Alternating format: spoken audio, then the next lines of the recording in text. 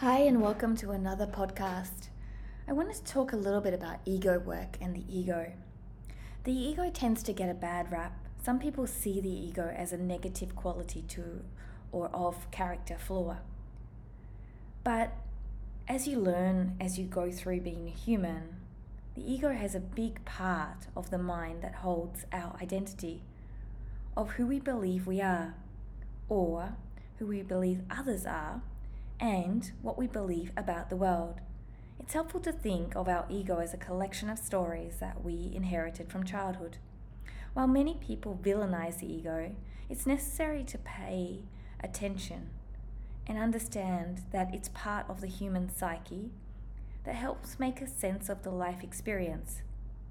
It's when we are unaware of the ego that it can drive our life experiences and cause problems. What we actually want to do is soften and integrate the ego, allowing us to witness it and make conscious choices behind its instinctive reactions. Most of us are unconscious of our ego and don't even know it exists. One way to picture this is you get in your car and instead of sitting in the driver's seat, you sit in the passenger seat blindfolded. In the driver's seat is your ego driving as fast as it wants, taking you wherever it chooses. This is how many people live their lives. Another way to see this is that you are walking a dog. But this time the dog is walking you and it pulls you everywhere and you have no control over where you are going. And that is also how many of us walk our lives. What we want to do is to take off the blindfold and get back into the driver's seat. We want our ego to sit next to us, or maybe we sit on it, or maybe we hold the line and we walk it as a passenger to our journey. From time to time, the ego will pop up, typically when we are afraid or something is triggering, steering us a little bit. Because we are aware of this and we can commit to practicing our ego work and understanding and conscious play, we simply can see the ego to guide it gently back to its seat or where it needs to be. The more we do this, the more we can become empowered and gain control of our lives. Doing the ego work is a way to separate yourself from your ego and create space to make choices in your alignment with your authentic self. These exercises that people give to us will help us as humans to detach our ego from our stories and give new empowered ways. It's really important to understand things like sometimes just naming your ego. Naming your ego will give you a separate identity, and it would allow you to see when it crops up to be triggered, or also when it's leading you in a direction that may be harming. Then have a look at ways that you typically think about yourself throughout your day. Then from there, once you know that, have a look at typical ways you describe yourself to others throughout the day. These are very insightful things to help you to understand where your ego plays in your life.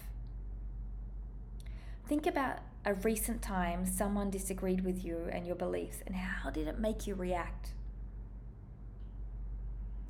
Also, how does it make you react when you hear a new belief or something that doesn't really resonate with you? How does it make you react when someone is struggling with you and they want to bring it to a conversation? Do you get defensive? Say, I would never. Or do you actively listen?